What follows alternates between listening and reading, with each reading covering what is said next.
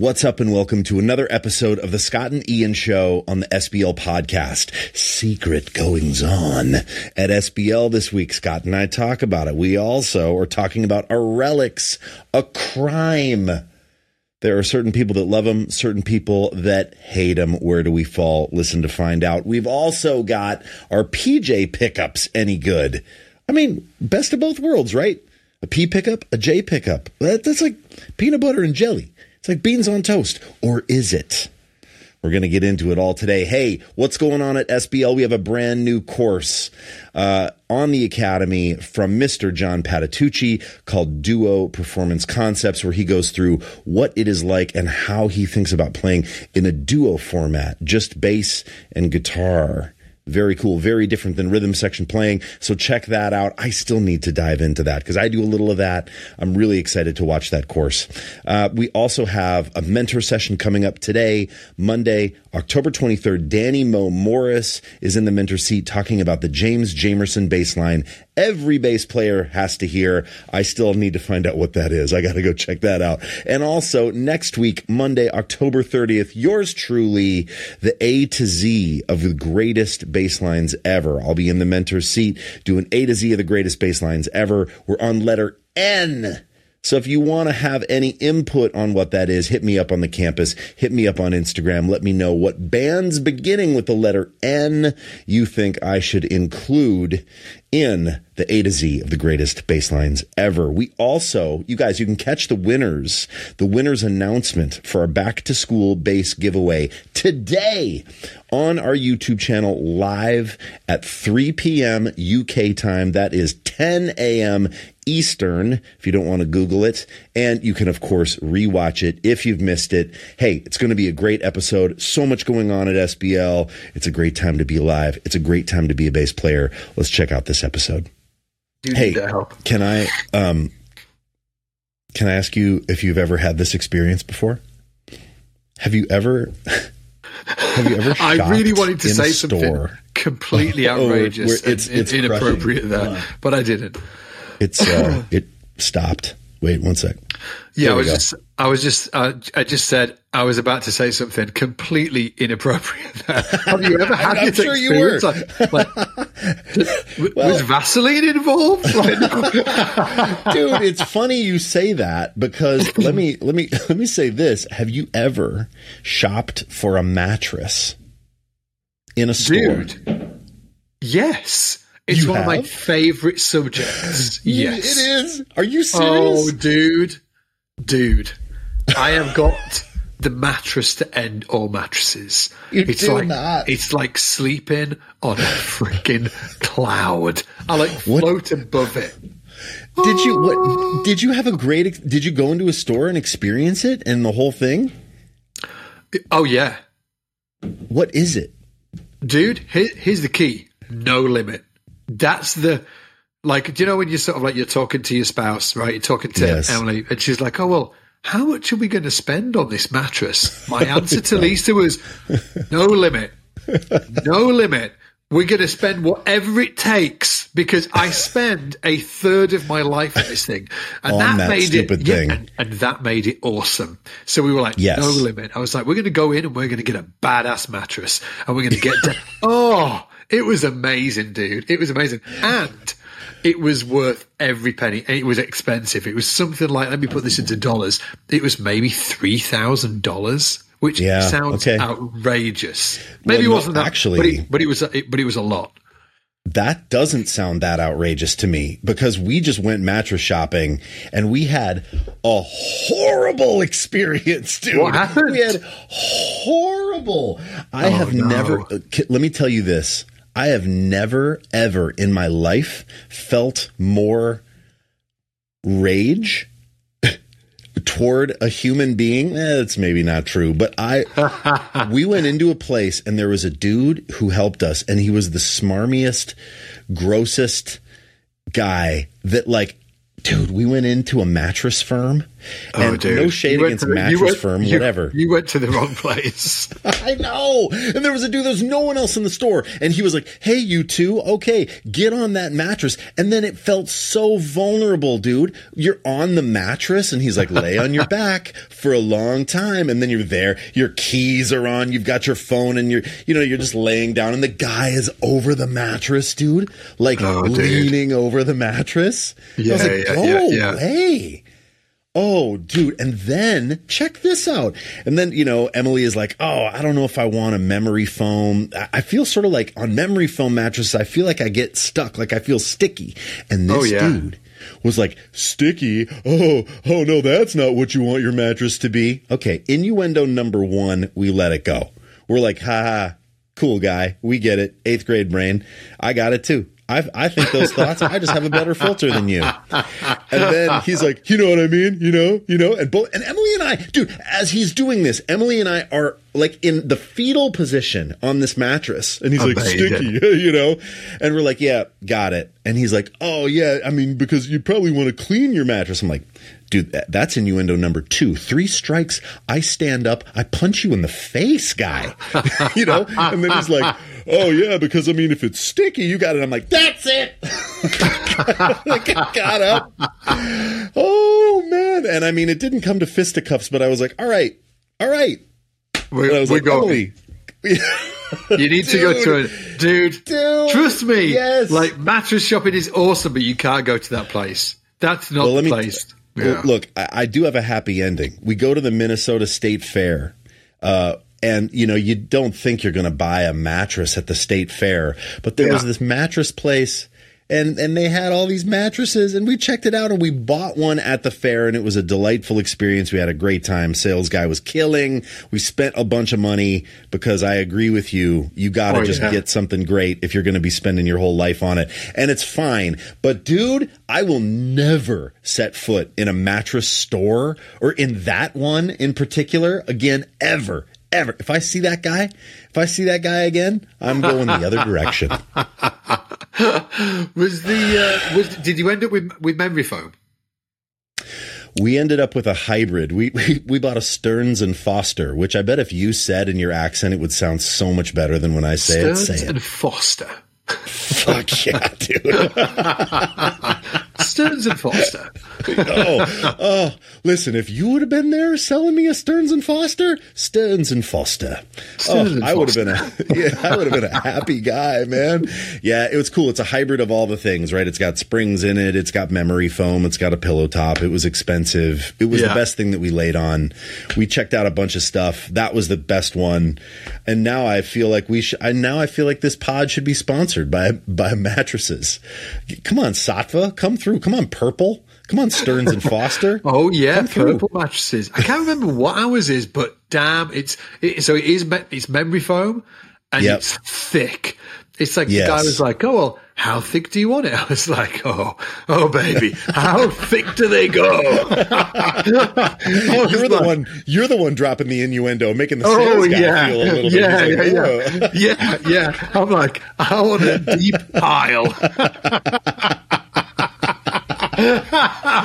Oh, dude, it's great. But it was awesome, man. It was awesome. So yeah, well, I'm glad that you sorted your matches out. And anybody listening right now, go no limit. Or just go to your limit. Whatever that limit is, just go to the limit because it is worth it. There is very, very few things that I've bought in my life that actually have had a true impact on sort of like my day to day. In fact, I would say that no bases come into that category. None. There's no bases. Serious? None. There's no base I've ever bought that came into that sort of like, oh, this actually changed my day to day. Wow. But there's only 2 things that did. Tell me. Bought a fancy ass coffee machine, which I loved. I do love. Yes. Fancy ass coffee machine. I use it every day and it's badass. And then a mattress. That's it. The coffee machine and the mattress. That's it. Everything else I could lose. Everything. Except my family, obviously. I will say you do have a lovely home. Oh, it's lovely, isn't it? Oh yeah, the house. The house. Yeah, maybe the house. The house, the coffee machine, and the mattress. Day to day, you love it. Yeah, you're happy with those every purchases. Single day. Oh yeah. When my parents come and look after the house, if we're going on holiday, I'm like, "You're sleeping on the mattress, right?" My mum is like, "Well, we'll just sleep in the spare bedroom." I'm like, "No, you get on that mattress. You enjoy it because it's awesome." Dude, that's great. That's great. And that makes me feel better, too, about spending the money that we spent on this dumb mattress. Because I am like of the opinion, like, it doesn't matter. It doesn't matter at all. I could sleep on whatever, but I don't, at the ripe old age of, 44, almost 45, I am feeling maybe like that's not true. Wake up and go, oh, dear God, I wonder if, this mattress is 20 years old that we have right now, right? So it's going to be an improvement. Have you got it in yet? Have you got the mattress It's coming on Saturday. 2 days. 2 days, dude. If you got the right one, it's going to be life-changing. Seriously. I hope we got the right one. I just sort of like sink into mine. It is like the softest and thickest memory foam you can get. Lisa hates it.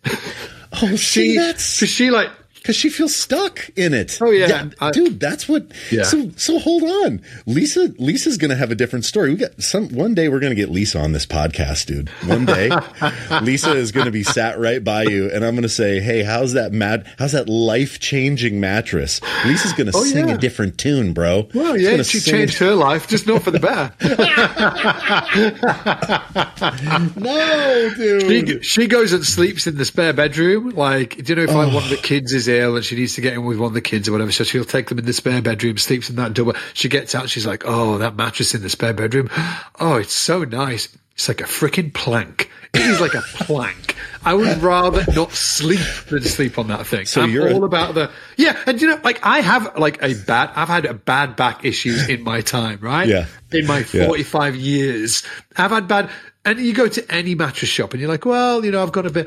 They always say like, "Well, have you had any back problems?" And you think, actually, I have got some back problems. And they're always like, "Oh yeah, you get a rock hard mattress, rock hard, old school, right?" So I have had that mattress, and it was bullshit. Yes, it made it 10 times worse. I was I was like, "Oh, dude." Okay, I will say one thing that it was a different sales guy, not the creepy one, that said was everybody thinks they want a firm mattress. For some reason, that became like the cool thing. Oh, I like a firm mattress. I want to sleep on a firm mattress. He said 90% of the mattresses that get returned are firm. 90%. Wow, that's interesting. Yeah. And he said you don't actually want that. It doesn't actually support. Like if you lay on especially if you're a side sleeper, you need something that fills in the gaps, baby. Like that memory foam. I'm a side sleeper. I've got my pillow down. I am obsessed by how I sleep, by the way. I'm obsessed, dude.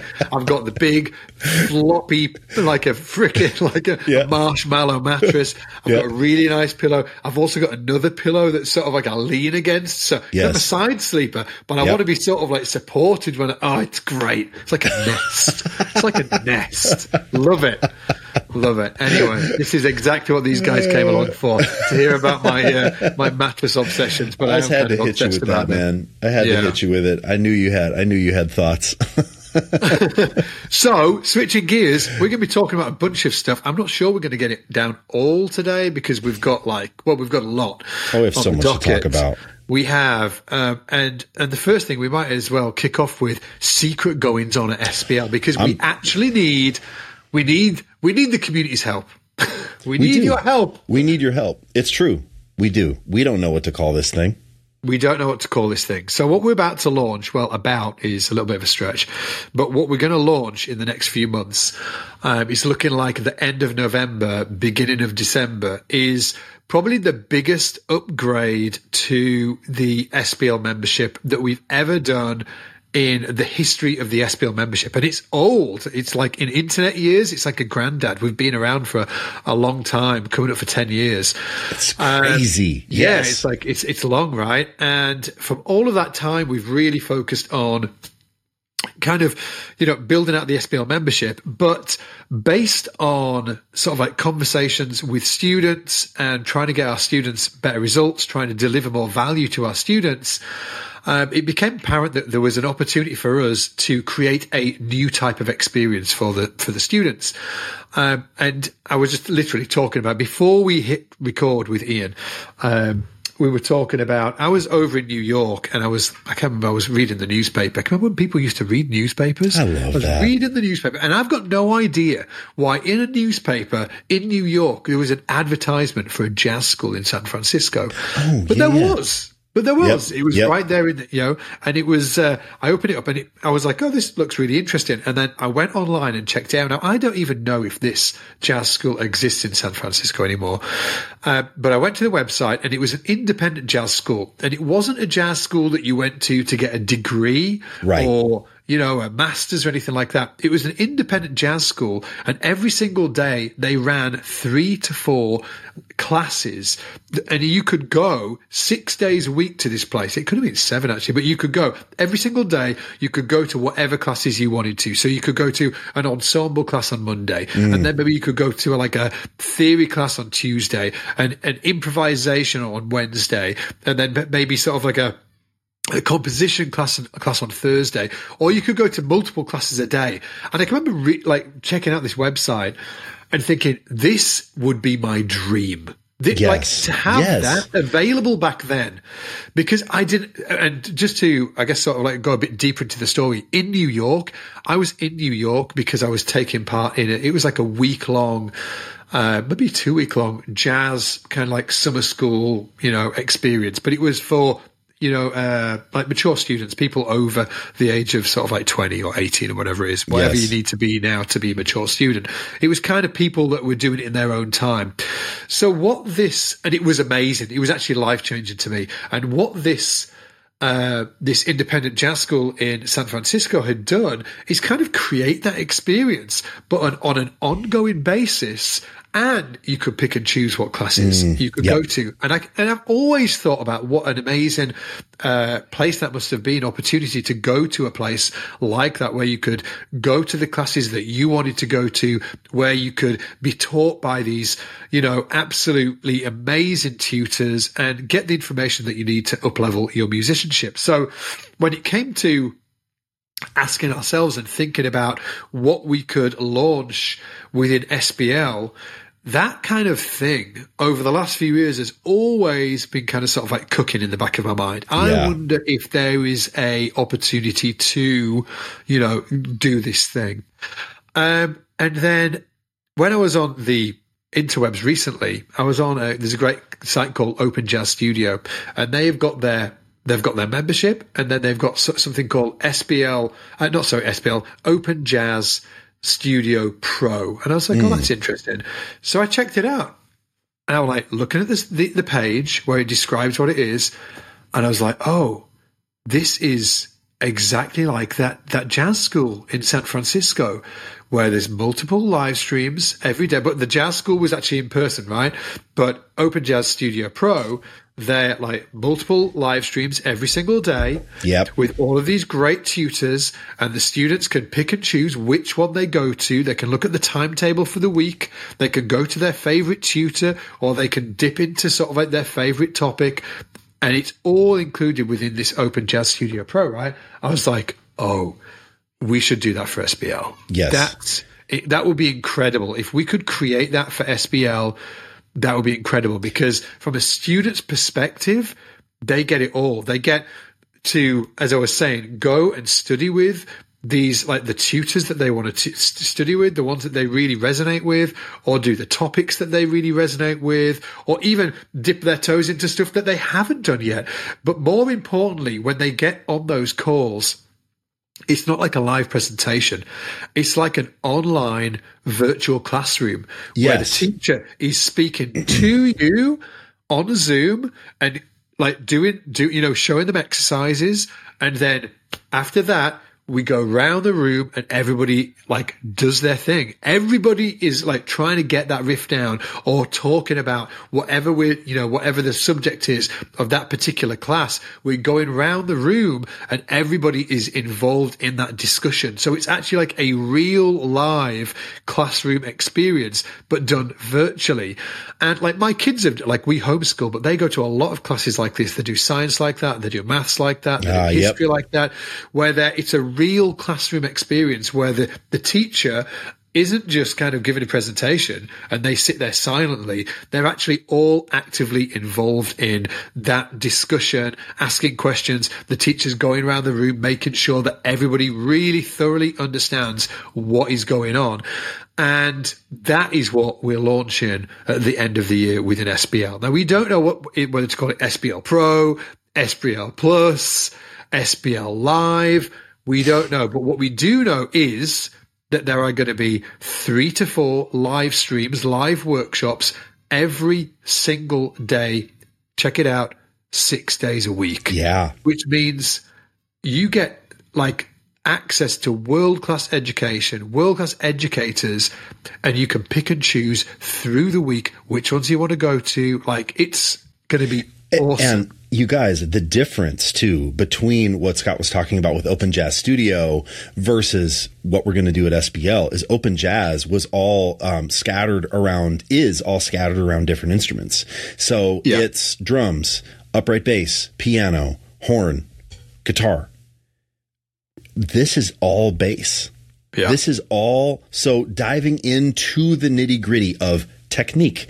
I believe that Mr. Scott Devine himself is going to teach Technique Dojo. I'm going to be running a class. So we're going to have different classes. So this is what I'm really excited about as well. I'm excited about running my weekly class. I'm going to have students turning up that I'll get to actually know you. We'll be able to chat and stuff like that. I'll be doing the technique class. Danny Mo Morris is doing the R&B. Who else, right? Danny Mo Morris is so running the R&B class. We've got Todd Johnson doing jazz standards. We've got so many people involved. It's going to be really, really wild. And I think that just in terms of the student experience, it's going to be awesome. And can I don't want to let out the cat out of the bag. I mean, I want to talk about all the classes, but if you can think about an aspect of theory or genre or technique, it's covered. It's covered. And I'm going to be teaching there as well. I think I'm going to be doing at least 1, if not 2 classes per week, and it's going to be a live practice session with me. So I believe truly in my heart of hearts that we talk about practice routines, but do we actually ever do them? I don't know. Maybe some of you do, but I am as guilty as anybody of like, oh, here's how I practice. And then do I do that all the time? I don't. But we're going to set up a structured practice where we're going to do it together. I'm going to be playing. We're all going to be playing together, right? And then we'll go around the room. There'll be questions. You'll get to play, demonstrate. I'll give you tips. So to all of you who have reached out to me to say, hey, can I do one-on-one with you? This is the way. This is the way to do it, because I'm going to be super accessible in this program and I can't wait. And I really do think that, if you're like, you've done the a la carte thing a lot, you have access to everything. You can hit YouTube, you can go and find courses. But if you're one of those people that needs accountability, that you need some structure and some accountability and someone saying, your turn. But in a supportive way. That's the key thing, isn't it? Yeah. Your turn. Let's go. You need a little accountability instead of, instead of just like, what on your own time, no problem. Now, some people work really well that way, but I don't. I need somebody saying, come on, Allison, show me, but in a supportive way. And that we're going to build the coolest, most supportive academic structure live for bass that's ever been built by a country mile. Hey, do you know what? Yeah. Do you know why I don't think anybody's done it before? I don't think it's because it isn't awesome, because obviously it's awesome, right? It's obviously sort of like, it's kind of like the ultimate group learning experience, isn't it? Where you get in these small groups of like, sort of like 5 to 10 people and you're all learning together with a great tutor, right? So it's like the ultimate, it's nobody's done it because it's freaking hard. From an operations perspective. It's like we're going to be running like 20 to 25 live classes every single week. It is. That's why nobody's done it, which is why I think that there is why it's so interesting, because I believe that the good stuff is always sort of like, it's always in the freaking it's always hard to create, It's it is. It is. So I do believe that it's going to be awesome. Like one of the classes I'm really looking forward to as well is the listening sessions.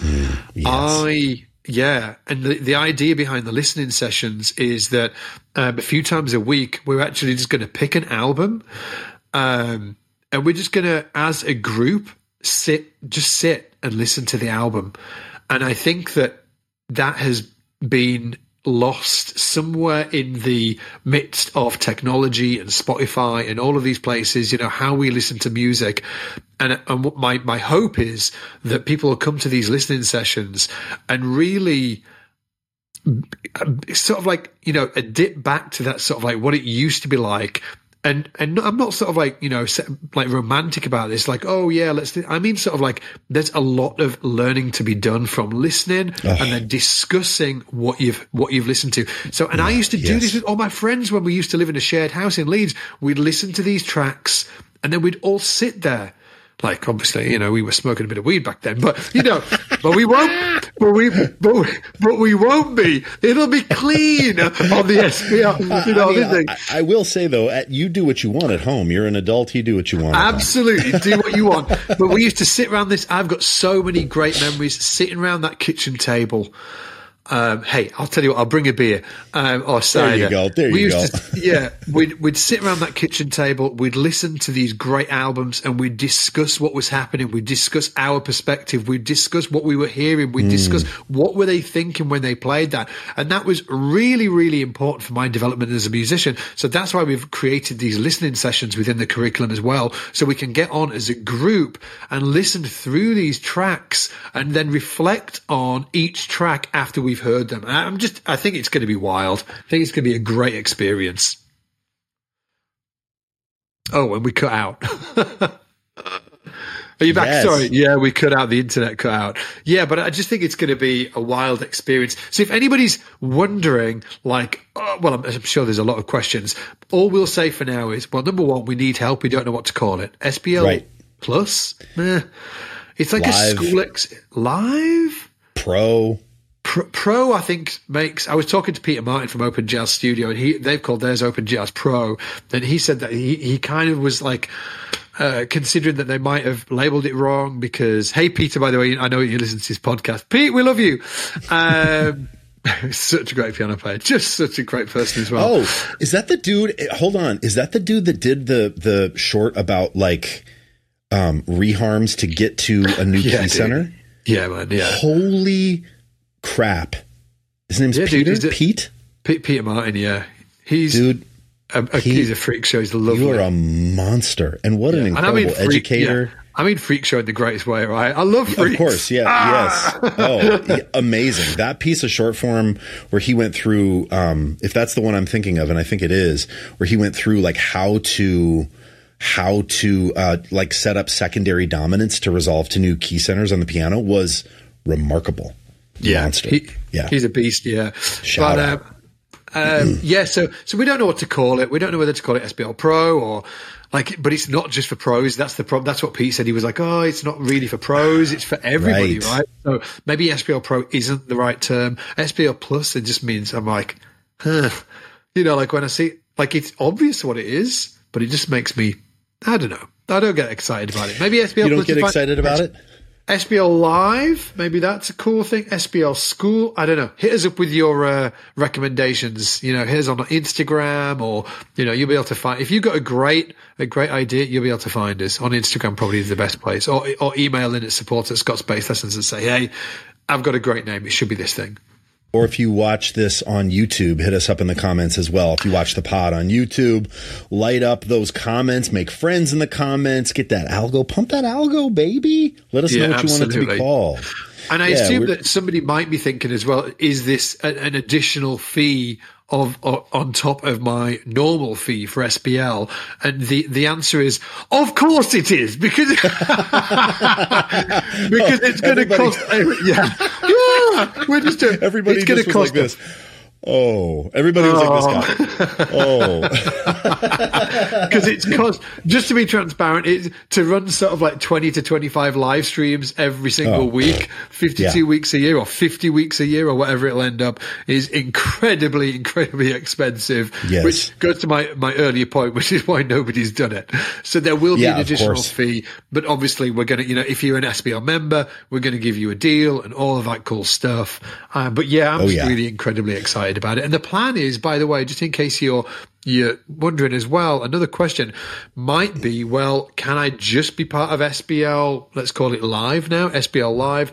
Do I have to be part of the SBL membership? Can I, and the answer is, to begin with, yes, we're not going to, it is going to be, you have to be a member of SBL to be a member of SBL Live or SBL Pro or whatever we call it. You can't just be a member of that at the minute. So that's our thinking straight out of the gate. But again, we'll keep you updated along the way. I'm really pumped about it. It's coming end of November, beginning of December. And I think in terms of, new things that we bring into community, one of the most exciting things that we're doing, like something that I will say is that we've got something in the background that we've been working on for the last 6 months called the Blueprint. You students out there listening to this, you know who you are. And that's also been absolutely incredible. So we've got like a one-to-one mentorship program. Actually, more than a mentorship program, actually. But we've got this one-to-one program. We will talk about that in the future.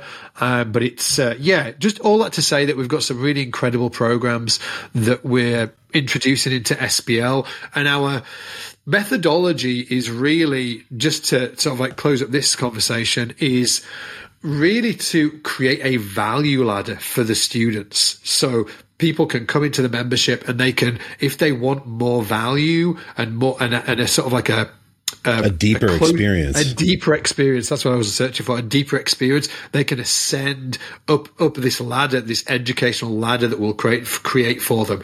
And at the top right now, we've actually got this, the Blueprint program. And I've even considered, I wonder if there's an experience that we can create on top of that, almost like a degree experience. Yeah. But that's not for 2024 for sure.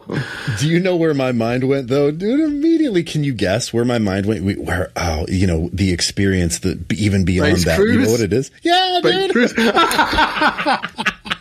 Dude, I want the SBL cruise so bad. Yeah, dude. Dude, I want it so bad. Someday, Scott Devine, can we please get on a cruise ship, play bass, and just like eat food and hang out and show each other basses and riffs and have clinics and oh God, dude, I want it so bad. I will say this, that I think that. So this sort of like value ladder approach that I've been thinking about and we've been talking about for a long time, I think that the experience does involve community. So I think it does involve, we've got the SBL membership and then SBL Live or Plus or Pro, whatever we call it. And then I'm also envisaging, is there a certification courses as well? We've got Blueprint. Is there something that sits on top of that that's where we're like, oh, this is like a year-long or 18-month-long program where we're actually trying to create more like a degree experience. Yeah.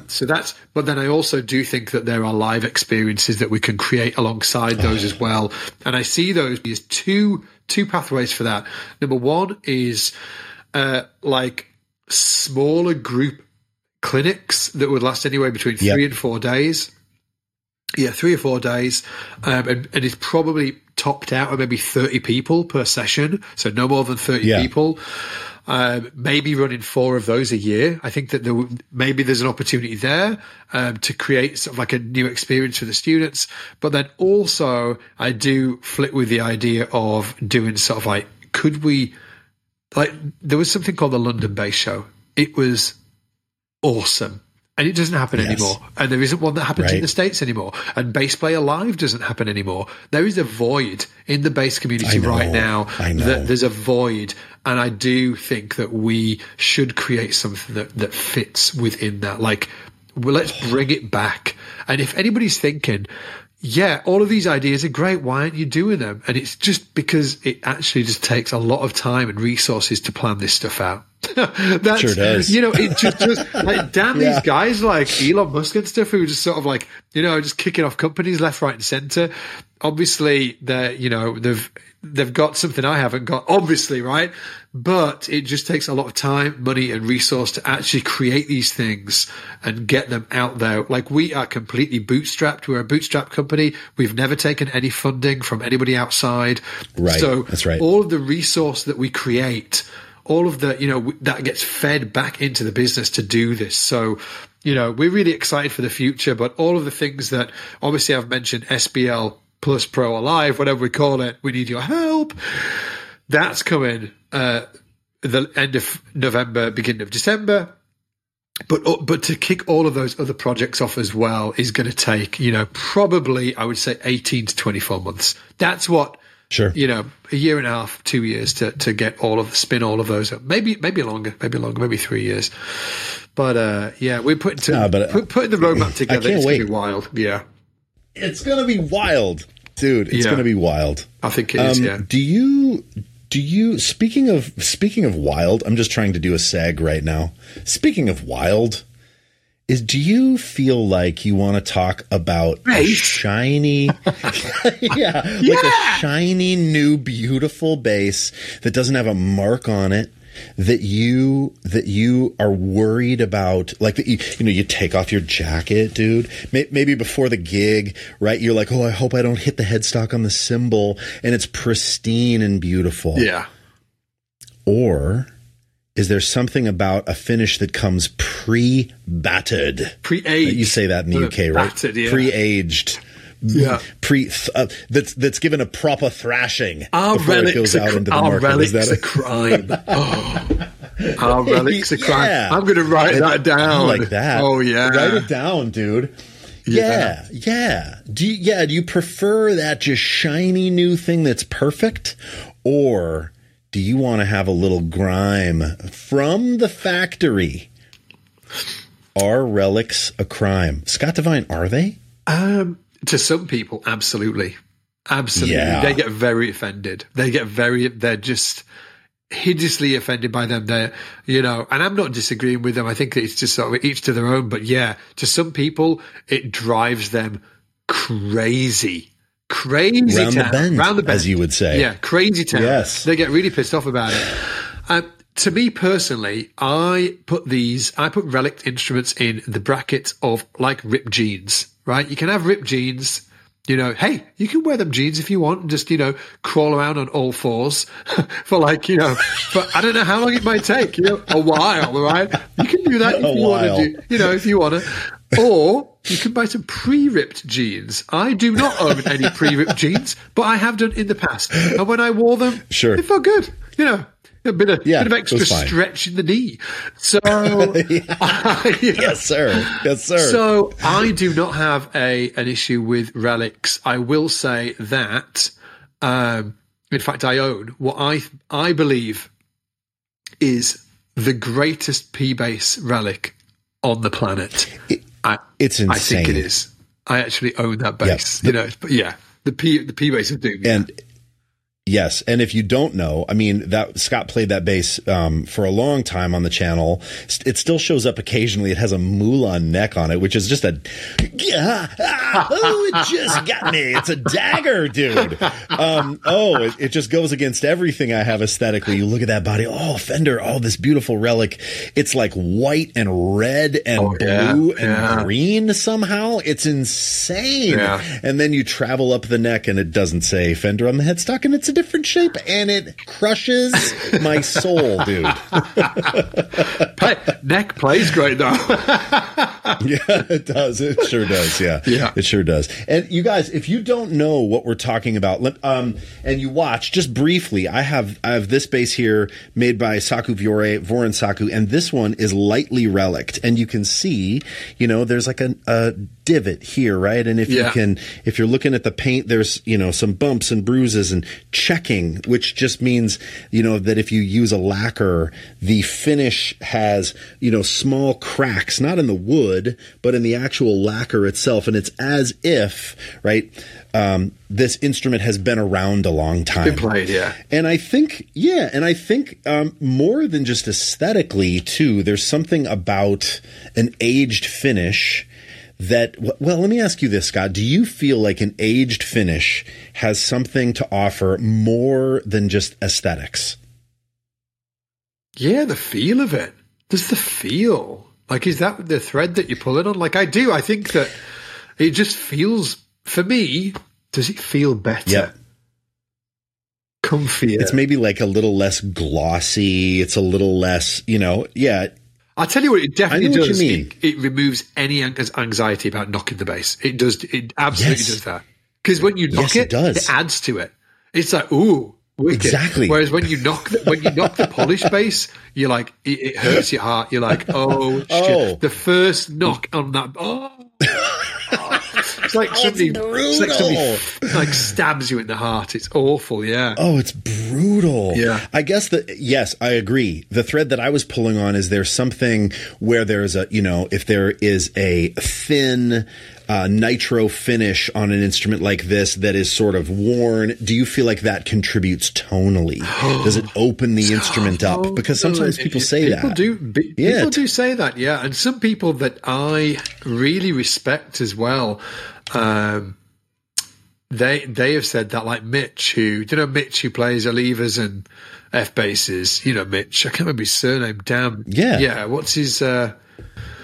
Mitch, the bass player on Instagram, but he's that's the Mitch. Not that guy. Oh, different Mitch. Different Mitch. Different. Let me get Mitch's name. Mitch Starkman. Mitch Starkman. I don't know that I do. Have you seen him play? I've seen him on Insta, but have you seen him play? I don't know if I have. Oh, he's ludicrous. He's just sort of like, he's just ludicrous. Mitch, I'll check you out, man. Check him out. He's a beast, Starkman. Man. Mitch Starkman, yeah.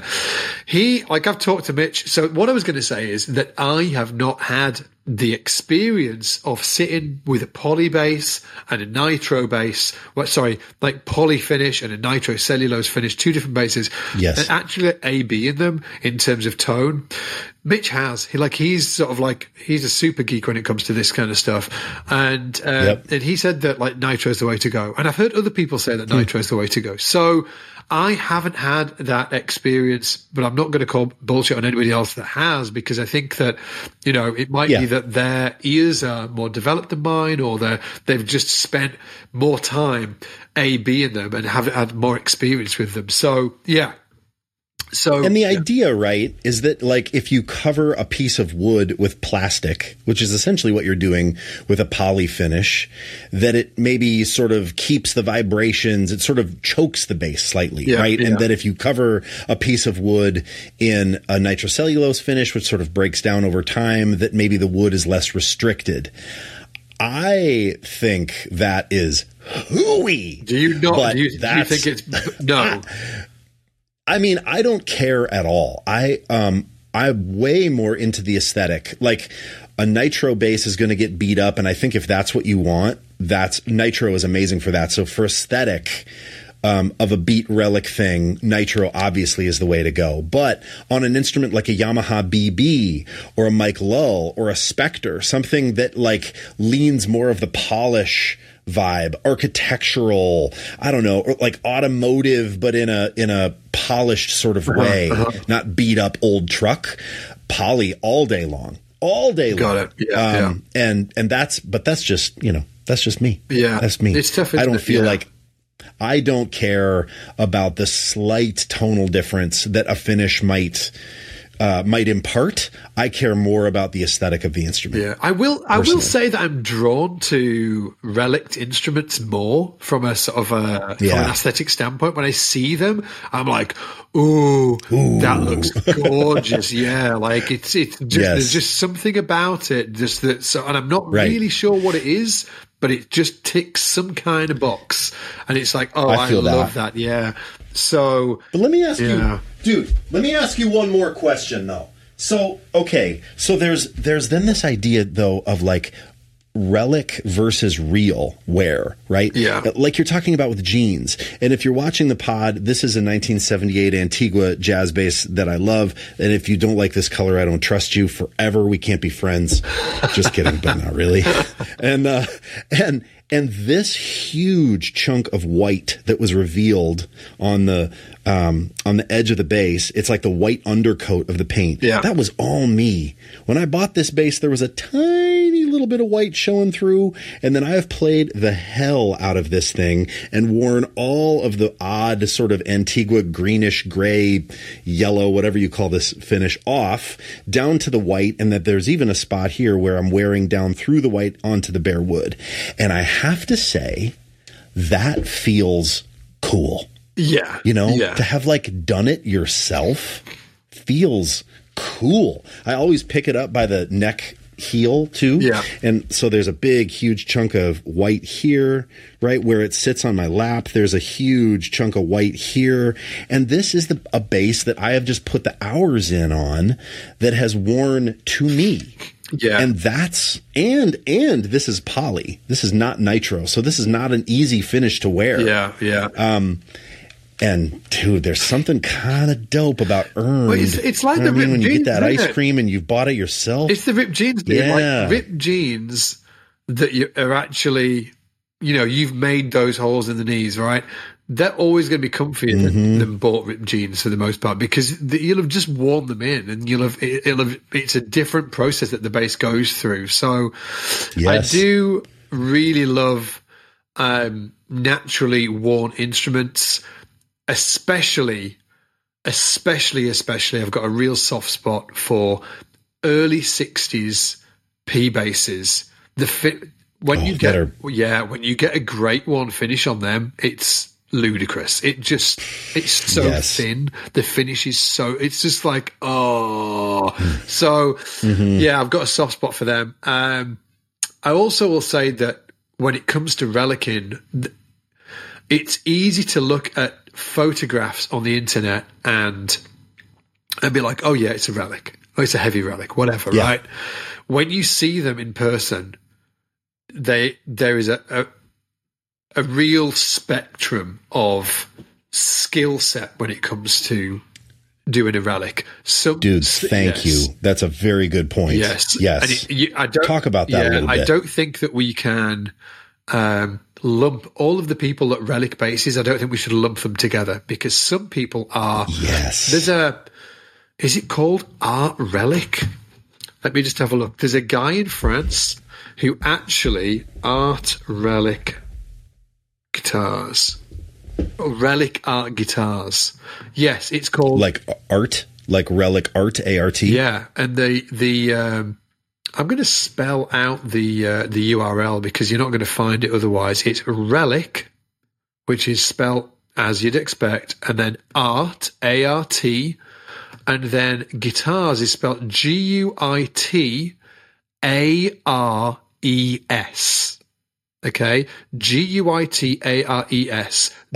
.F-R. This guy just, oh God. Yeah, right? So now Michael... Okay. Bedeau, I'm not sure how to pronounce his name. This is what he does. So he actually specializes in relicking modern instruments. And just as it says relic art guitars, the art bit is really important to that statement, because what he's doing is actually creating art. It's beautiful what he's doing. It's absolutely gorgeous. So you have individuals like this guy on one end of the spectrum, and then you've got other people on the other end of the spectrum that don't really know how to relic an instrument. And I don't think that we can lump these together. I think that they're actually very separate. So cheaper relic. The relic that Fender... The Fender P that I've got, the bass of Doom, that is, I'm not just saying it because it's mine. It is the best relic job I've ever seen on any instrument. It really is. I've never seen an instrument as good as that. And because I own that instrument, I kind of know all of the things to look out for, where you're like, you can see that this is just this is yeah. just like whatever. You just sort of like made someone took chips. A chisel or yeah. It's when you see the lacquer has to be cracked. It has to have that checking on it. It has to be cracked. It like there's various things. The great people when they do it put multiple layers, like sometimes like different colors, so they like different colors come through. Like there's there's levels to it. I like to think of it as art. I think that it's a very artful thing to do, and I think that it can add a different character to the instrument itself. I really love it, and and I'm kind of going through this experience at the minute. I've got this secret project, another secret project. I've got like a secret project, and I'll tell you who I'm in discussion with, like on a different pod. You will. I will. Okay. But right now, I'm speaking to an individual who happens to make great basses, and we're talking about a custom P bass. And after sort of like hat tip to you as well, I did this album. I do. Done the album. I'm going through a whole lot of different sort of like emotions around this, or maybe emotions is the wrong word, but I did the album and I love what the output is. And right in the middle of recording it, you were like, Divine, don't forget your roots. Don't forget about the P bass. Do not forget. And I was like, whatever, Alison, whatever. And then, like, upon listening to the album, and I really loved the tone that I've got on the album. I'm sort of like 80% happy with it. And that's no sort of like shade against anybody. That's just, I don't think I'll ever be happy with 100% with anything, ever. Sure. There's always room for improvement in terms of like me, who I am as a person. So I'm like, yeah, it was good, but I do wonder, I think I should have played a P on some of those tracks, and I'm still searching for my sound, and there is something, I don't know, there's something that I'm kind of like, I need another project basically. I think that's what my plan is to do another project with Simon, and I think on that the new project that'll be coming up. Shout out, by the way, we're releasing the album at the end of September, beginning of October. If you've been waiting to hear about it, that album, the first Volume 1 Divine King project, is coming out end of September, beginning of October. So keep a lookout for that. And we have transcribed everything for you guys. Everything. I can't believe that. And we're giving away all of the tab notation for free. So we're giving away all of the tab notation for free. And members, if you're a member of SBL, I've also just recorded 9 completely like awesome workshops that cover the entire album. I teach you every single track. Each lesson is about like 40 to 50 minutes long. So you're going to get a complete breakdown of the entire album. I'm going to teach you how to do it. It rips, dude. It rips. The album rips. It is what it says on the pack. It's fully fusion, isn't it? Yeah, but yes, it is. So the album, again, it's coming out end of October, end of September, beginning of October. And if you remember, you're going to get all of the tutorials as part of your membership, with all of the backing tracks as well, and obviously all of the tab and notation. If you're not a member, we're also going to make just the tab and notation available for free as well. And I say just the tab and notation. It's we've put an ebook together for the album. We're giving it away for free. So we'll keep you updated on where you can get the ebook. So keep a lookout for that. But for the next project, I'm really thinking about doing it on a 4-string P bass. 4-string. Wow, yeah, 4-string. I'm in talks with somebody I'll reveal at a later point about developing this instrument. And something I've really been trying to figure out is it a poly finish, or is it is it a relic job? Is it are we pre-aging it? And I have some kind of ideas that I want it to look like a modded bass. Like imagine if you got like a 60s P bass, right? And you modded it before it was stupid to mod it, right? So you modded it. Let's say you modded it in the 80s. So maybe it's got like a badass style bridge on it.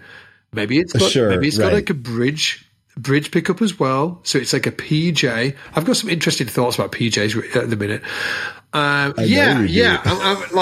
just, we should talk about it in detail in another I can't wait. episode, but yeah. Let me just say that I think I know who you're talking about, and I happen to know that both styles of finishes that they can do are remarkable. Yeah. Both styles are remarkable. Yeah. I think too that, well, first of all, I'm so excited about you like figuring out, you wondering about a P base again and kind of maybe taking the P base idea and pushing it for you. Maybe it's PJ, maybe it's, these certain mod elements. I love that. And I think if I know who you're talking about, and I think I do, I think you're going to be happy. And I think it's going to be a super, super sick instrument. I think it's going to be cool. Yeah. Can I just say something about PJs that I read somewhere, please. By the way? Because I've never been like a PJ guy. And I think it twigged. I was reading something on the internet. It was like on Talkbase or something like that.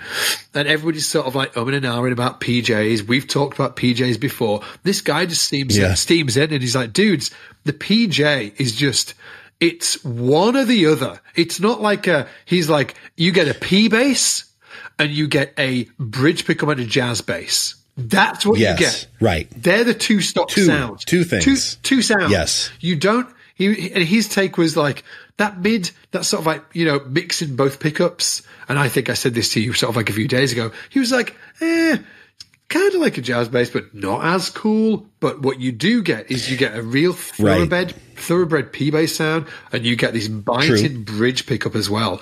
And there are people out there that have done an incredible job of that. Like Jeff Andrews played a PJ bass, and he just used the bridge pickup. And his sound is bonkers. He just used that bridge pickup, dialed back that tone a bit, sounds killing. But then you also have the P pickup that you can solo on its own as well. So, yeah. True. Do you know, I will say this, though, a PJ sound that I love, and I'm not going to attribute it to any bass brand, but I'm going to attribute it to a pickup brand, is an EMG. Is a classic, not EMG X, not any of the new, but the classic 80s EMGs that were PJ, that Fodera used, that Spectre used. Yeah. The classic 80s EMG PJ, to me, is like an unbelievably cool sound when it's combined. Yeah. I will, and the internet froze again. It's all right. Yeah, my internet froze as well. My internet froze as well. I will say that EMGs, like, I don't know why, but they don't sound like what you think they're going to sound like. I've gone on that sort of like rabbit hole of listening to people on YouTube, kind of like, here's a Bartolini sound, here's an EMG sound, here's a sort of like stock Fender P bass, like P bass pickups. And when you listen to them, I always think, the EMG ones are going to be like maybe a little sterile, maybe a bit sort of like, I don't know what I'm expecting, but when I hear it, it's not that. It's not that. I'm like, yeah. And the obvious ones, I'm not going to mention any brand names actually, but I will say that EMG and Bartolini are not the obvious sort of like in pickups at the minute, right? But when that's true. But when I hear them A-B'd, I actually really like them. In fact, I really like some Bartolini ones as well. I love the EMGs. Same. Love the Bartolinis. And check this out. I was listening to yesterday, there was a great video. It went in terms of A-B videos between, I'm not going to say it was like a very hip pickup manufacturer, one of those. I mean, there's various ones. It was a hip pickup manufacturer versus a 63 Fender vintage pickup that you can buy as sort of like a retrofit replacement. They're like 60. Yes. Okay. 63 vintage. That was, for me, that killed the other pickup. It sounded the 63, the Fender production pickup. Yeah, it killed it. It's a killer pickup. It killed it. Yep, I know. The other one sounded square, and it sounded like square and harsh. The mid range wasn't right for a P bass. It just didn't do that thing at all. Yeah, dude, I have a friend who bought. I had a 63 P bass in that like white, or maybe it was even like a pale Daphne blue or something, but super pale. It almost looked white. Yeah. And he bought it, and he took that pickup out, and he went through 20 different pickups. I swear to God, he just put every single P option in it. He had the 63 in it. He had the 63 in. He bought the bass from me. He was a student of mine at North Central. Shout out Joe Harrier, the low carrier. Hey, Joe. Making waves in Nashville right now, dude. Joe's a badass. He bought this bass, maybe not 20, Joe. I probably exaggerate, but I bet Joe put 10 pickups in this thing, right? Yeah. And then went back to the 63. In fact, just texted me not long ago and was like, dude, I put the stock pickup back in and it's magic. But sometimes you got to go through that process, dude. Sometimes you got to go through it, right? Where you're modding and putting in different stuff. But yeah, he went back to the stock and said it was the way. So what about other PJ pickups have you tried that jumped out to you? Okay, so I love EMGs, but I think that's because of the way they're balanced. I think another instrument that's really cool is the 80s Fender called a Jazz Bass Special. I mean, I have one over here. It looks like it's a PJ. It's the Duff McKagan bass. Bakiti Kumalo used one with Paul Simon too. It's really interesting. The pickups they had specially made for it. They've never done those same pickups in any other bass ever. They're really hot. It's a sound. I don't love the sound of it actually, but like when I hear Duff play it, I'm like, yes, that's awesome. When I hear Bakiti play it, but when I play it, I'm like, I kind of, the PJ thing for me, especially in Fender land, I want to just be playing a jazz or a P. I don't want to have them both combined, but I like that you're trying to solve this. I like that you're trying to solve this riddle, dude. I like that you're doing it. I'll tell you why it's interesting. Because like visually, I'm all about the P. I'm just like, give me the P. I'm not, I'm not like, give me a PJ, but I do like the idea of, I've been in certain situations where it is harder with a P bass, just a P-bass pickup, especially in certain scenarios where you kind of need to cut through the mix and I can't. Yes. And wouldn't it be cool for just those few moments that you've got like another pickup just to sort of like, boom, switch on, dial back that tone, and you can cut right through the mix. You can get that kind of like, all of the guys that are sort of, that you hear nowadays that sort of like shredding fusiony type stuff. In general, it's all sort of like back pickup, tone slightly dial back. That's the kind of vibe with it. Yeah. Wouldn't it be great if it just had that in it so you could access it if you needed it? Yeah. Well, yes. And I think there was a time in my life where I was playing jazz basses. I was playing active jazz bass made by Modulus. And it was Bartolini, passive Bartolini pickups, but attached to an active pre. And my favorite sound in that bass, someone was reminding me of this. Like, dude, you used to play, because I was like, I've never been a bridge pickup fan. That's not true. There was a time where, for me, the bridge pickup sound would be back to bridge, if not all the way, a bit, and then a bunch of bass boost. Because for me, the bridge pickup thing without some support in the bottom is really hard for me to place in a mix. So if I were designing a PJ circuit that I didn't want to think too hard about, I would want to balance the pickups in a way where the bridge pickup gave a higher output than a standard bridge pickup to match with that P. Because for me, when I flip to that back, I've been on the P, it's big, it's huge, all this bass. Now I flip to the back pickup and it's smaller and it's quiet. And oh my God, now I've got to reach down and adjust or turn around and get the amp. No, I want a system where I flip to the back. It has a preamp built into just maybe that back pickup setting that bumps bass up a touch. And maybe potentially dials treble back. Maybe that's sort of built into the design of the pickup. But I think it could be a preamp thing as well, where you've got the perfect P-bass thing that's like mid-rangey, Fendery.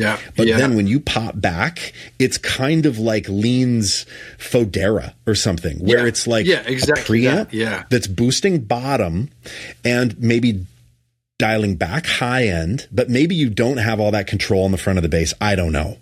But you sort it out, there's trim pots in the back, maybe you adjust them and it's perfect. Yeah, that's what I would want is settings like click vintage neck or vintage P bass and then click, modern fusion back pickup. Yeah. That's, or at least if I was designing a product for you, if I was in product design for you, I would pitch that to you. I guess I just have. You pitching That's it. what I would. Yeah. This is the vibe. You know what I'm saying? Yeah. I think it's really interesting. Honestly, I think it's really interesting because I love we've talked about this before, right? When we're playing live, boom, stick it on the neck pickup, Exactly. I always and everybody's happy. Yeah. Right? I always end up on the freaking neck pickup, yes. But in the studio situations, it was really, there were definitely things where I just needed that bridge pickup to play the melodies that I played in that specific way. Now, there is a debate whether if I just had a P pickup, whether I would have, just leaned in and just done it a bit differently. But I think that it's a journey that I'm going on, and I think that it's going to be. I know. I think it's going to be. Love it. I think it's going to be a fun base to develop, and there are also a bunch of different things that, like taking that 2-instrument approach as well, that's kind of interesting to me. So, for instance, with my F bass, do you know the bridge pickup?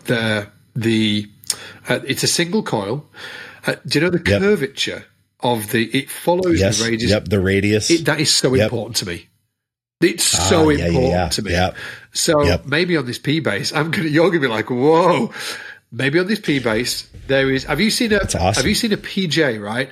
Where it's the bridge pickup is actually a dual coil.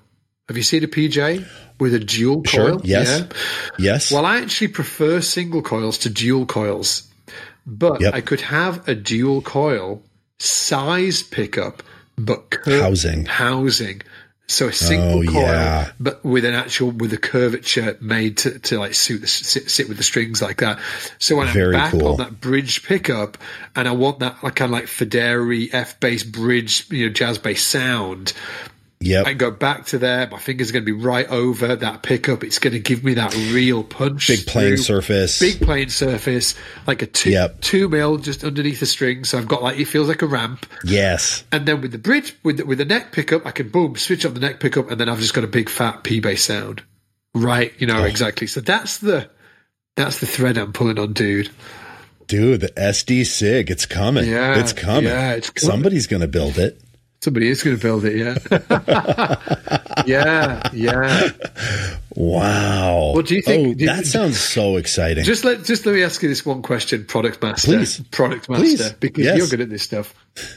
If it's a modded bass, if we sort of like fly this flag of like, this is imagine you get that 60s P bass, but it's just modded to death. Does it need to be a relic? I think it kind of does, doesn't it? Does it? I think that helps tell the story. Yeah, for sure. It's the thing that Fender leaned into, like road worn pawn shop, that thing. Yeah. I think that's a cool thread to pull on. This would sort of be a boutique version of that. Yeah. I think the Relic would help tell the story of the instrument. And if I know the company that you're talking about, they have an incredible handle on how to do that right. Oh, they do. To where it's subtle. Yeah, they do. But not crazy. And I will say too, it really takes players. I think, the best relicers are not necessarily the best finishers. I think the people that do the best relic jobs are players. Yeah, for sure. That know how an instrument is worn, that know as they're sanding, that would be taking it a little too far. Or like, that wear pattern in this location of the bass is not right. Yeah. Shout out to somebody who I think does this incredibly well. I mean, I showed that Voron Saku bass I have. I think Saku really knows, but someone else who really knows is Vince at the Fender Custom Shop, Vincent Van Trigt. Oh, I think dude. Vince, shout out to you, Vince. Vince VVT, baby. Vincent Van Trigt, volume tone. Come on, baby. He is killing VVT in the Fender Custom Shop, does this so well. And he does subtle stuff, but he can also do heavy relic stuff that doesn't just look stupid. And it's very subtle. It's very subtle. I have a couple of Fender CSs from a bygone, from years and years ago that I wish Vince would have done, because some of the stuff on it, I'm like, come on, I can tell that this, like there's nail scratches. I have a pick guard that has nail scratches around volume, tone. That's cool. Yeah. And then also around the output jack. like someone who was relicking the guard saw the 3 holes and just did the scratches around the 3 holes and then installed it on the base. And there are not circular scratches around an input jack on an instrument. You know what I mean? Yeah. And I feel like that's the stuff that the players don't screw up. Yeah. Yeah, because it's the obvious stuff that only they would know, isn't it? Yeah. Yeah. One last question then. Yes, please. If I wanted, and I'm not totally saying that it would be a relic. I'm kind of really on the fence with it. I'm I'm not sure. But if it wasn't going to be okay, here's the question. I'll get to it. I can't wait. Here's the question. Okay. I kind of want to, I think I want to go with a roasted bird's eye maple board on it. Does that mean I can't have it relicked? No way. No way. You can absolutely have it relicked. In fact, I think roasted leans really nicely into, because here's what I would do. I would vintage tint it. So, you do the roasted board, and if you want to put a finish on it, you can vintage tint it, or you can vintage tint nitro the back of the neck and have it sanded in a way that gives a little bit of wear. Yeah. But so you lean into that caramel color. Instead of having it be, in fact, I think roasted leans better into relic than not roasted, because not roasted is that really sort of bright kind of blonde maple color. Yeah. But when you have roasted, it kind of is that ambery, delicious Jurassic Park mosquito in the absolutely. Amber, right? Yeah. And that, I think, looks fantastic on a relic instrument. So I think you're barking up the right tree, sir. My other idea was just no finish at all on the body, just oiled, just sort of oil, maybe put a color on it, just keep it really simple, just sort of I don't know, but it's an older body. I think that it needs an older body, because without the older body, you don't get that P-bass sound that I hear. It's I really want that older body. So maybe it's just a plain older body with an oil finish on it or something like that. And one of those beautiful aged taut guards, on the spit. Oh, yeah, of course. Is it Spitfire to do them, or Spitfire Lava? Lava's another great company doing it. Yeah. That's totally cool. I mean, my aesthetic, I love painted and then relic the paint. I think it's hard to get a relic across if it's just a natural body, but there could be something cool. What might be really cool is you do something where it's almost all the way stripped, but not quite. Someone bailed partway through what I mean? So the top of it is all stripped down to the wood, but then the bottom of it, maybe where you wouldn't touch it as much is the original color, which was black or white or Fiesta. Or, you know what I mean? That could be something really cool where the paint kind of, you see a bit of it at the bottom. Yeah. Anyway, I don't know. But it's so exciting. Man. What a rabbit hole. But great though, isn't it so fun to sort of mess around with these things?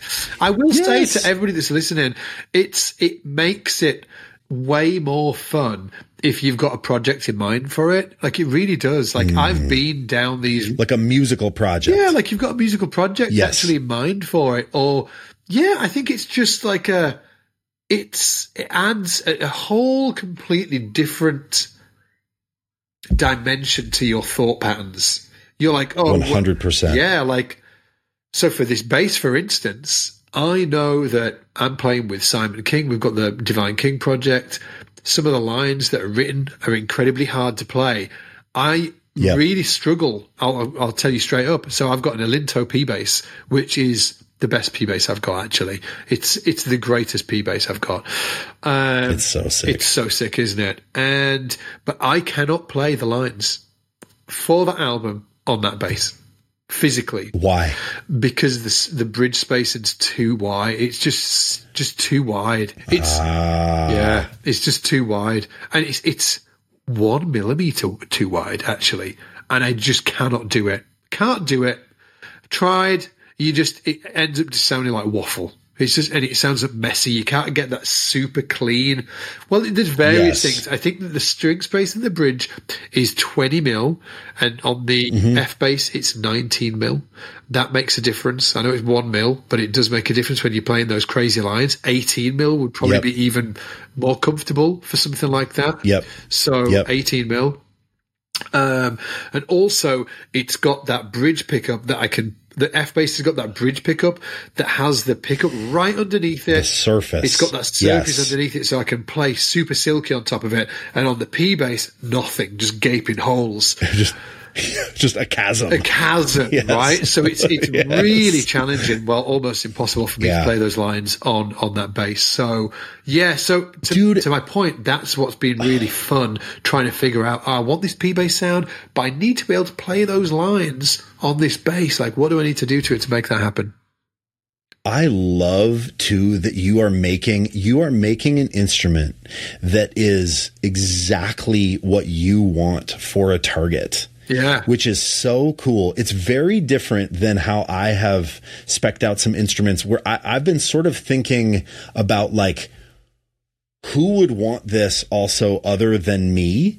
But sometimes then I go, oh man, I kind of wish that I would have, just gone hard after it and like, and really pushed for this particular thing. I love this idea that like you're making a truly signature thing that is going to be very specific toward a certain era in time for you, a certain project in time for you. And I think if constructed, like if the narrative is constructed correctly, and you get those features right, there will be people that were like, holy crap, I have never considered a PJ because I would never use that bridge pickup because the tone of it or the volume of it or the low end support of it is wrong. But because you've thought about it and you're actually putting it into use, it's going to be useful for other people as well.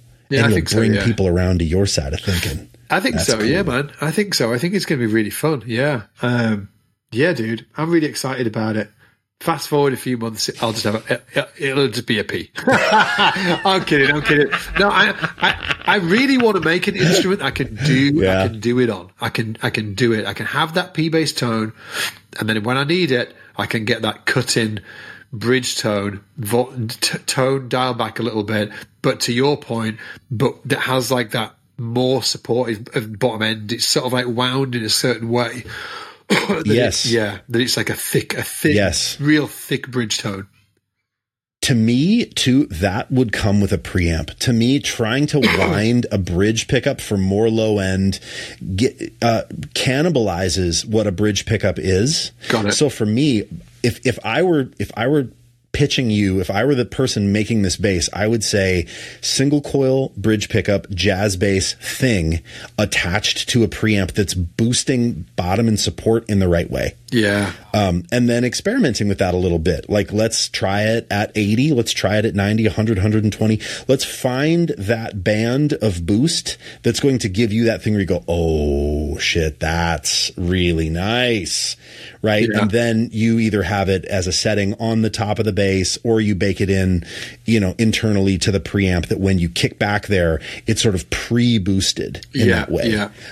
I think that's what I would point you I'm toward. Assuming that you disconnect that circuit from the P pickup as well. You wouldn't have the P pickup running through. Absolutely. That. Yeah. It would exactly right.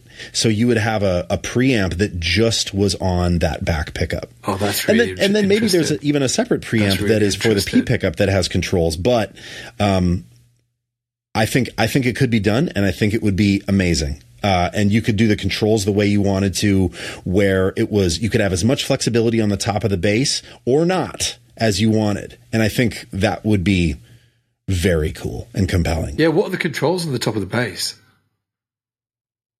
Well, what are they? What do you reach for? You reach for volume. You're going to reach for some kind of pickup. I don't know if it's a switch or if it's a blend for you. I'm not sure what that is. Yeah. And then it's a tone control, right? Damn right, it's a tone control. Is that right? Oh, yeah. Yeah. Yeah, I need that tone control. I'm always fiddling with that thing. Yeah. Yes. Yeah. And I think maybe that tone control affects both pickups, correct? So that you can get... Oh, yeah. Big time. You can roll the tone back on the P, but also on the J pickup. The volume, of course, affects both. It's a master volume. And then I wonder if it's a switch. I don't know if you like switches or you'd rather have a knob for the pickup blend, the pickup selection. Yeah. How do you want to do that? Probably a blend. You want to have a three-way?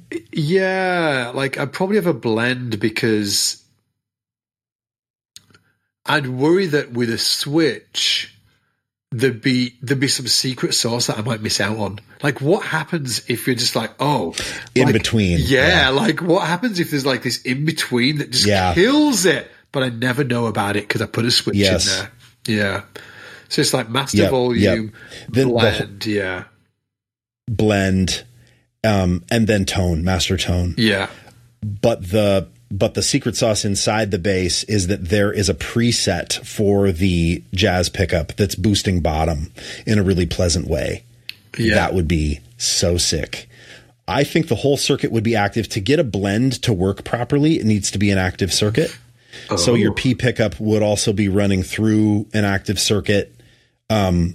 Because it essentially is a switch. If you put a blend on a passive bass, you turn it a tiny bit and it just cracks to the next. There's no in between. Okay. Got it. But on an active circuit, you do actually get blendability. So you have center detent and then you can, move either direction and get those cool in between sounds, which I think is really cool. What about two volumes then? What about two volumes? You could absolutely do two volumes. You do like volume, tone then, right? Yeah. Just like a classic three-way jazz bass, you could absolutely do that. And then you could get, all that standard jazz bass configuration. You could totally do that. And then still have a preamp attached to the J pickup. Yeah. Huh. Oh, that's interesting. Mm-hmm. Yeah. Because I think I have done a lot. And the person that you're going to talk to about... Go on. Oh, the person that you're going to talk to about building this knows a lot about this. Oh, great. Also. So it's all good. You don't know who's building this to you?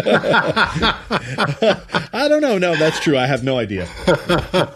Dude, let's call it. We're 1 hour and 20 in. We went down a rabbit hole. Thank you for everybody listening in. This is what we talk about. This conversation is basically a great representation of what Ian and I talk about every week. So true. We just love basses. It's the best. Yeah, and if these guys are still here, they love it too. So yeah, shout out to all the listeners. We love you guys. Yeah. Hey, we've not said it in a while, but man, if you I'm saying man, but men and women, if you want to go leave us a review for the podcast, we would really, really appreciate that. So you can do that, go leave us a review. Let us know what you think about it. We read all the reviews, obviously. And yeah, I think that's it. I think we did it, man. Oh, it's so much fun. You guys, thanks for listening. Yeah, we're going to be back with you next week. I think so. See you later, guys. Take it easy. Bye. Take care, everybody.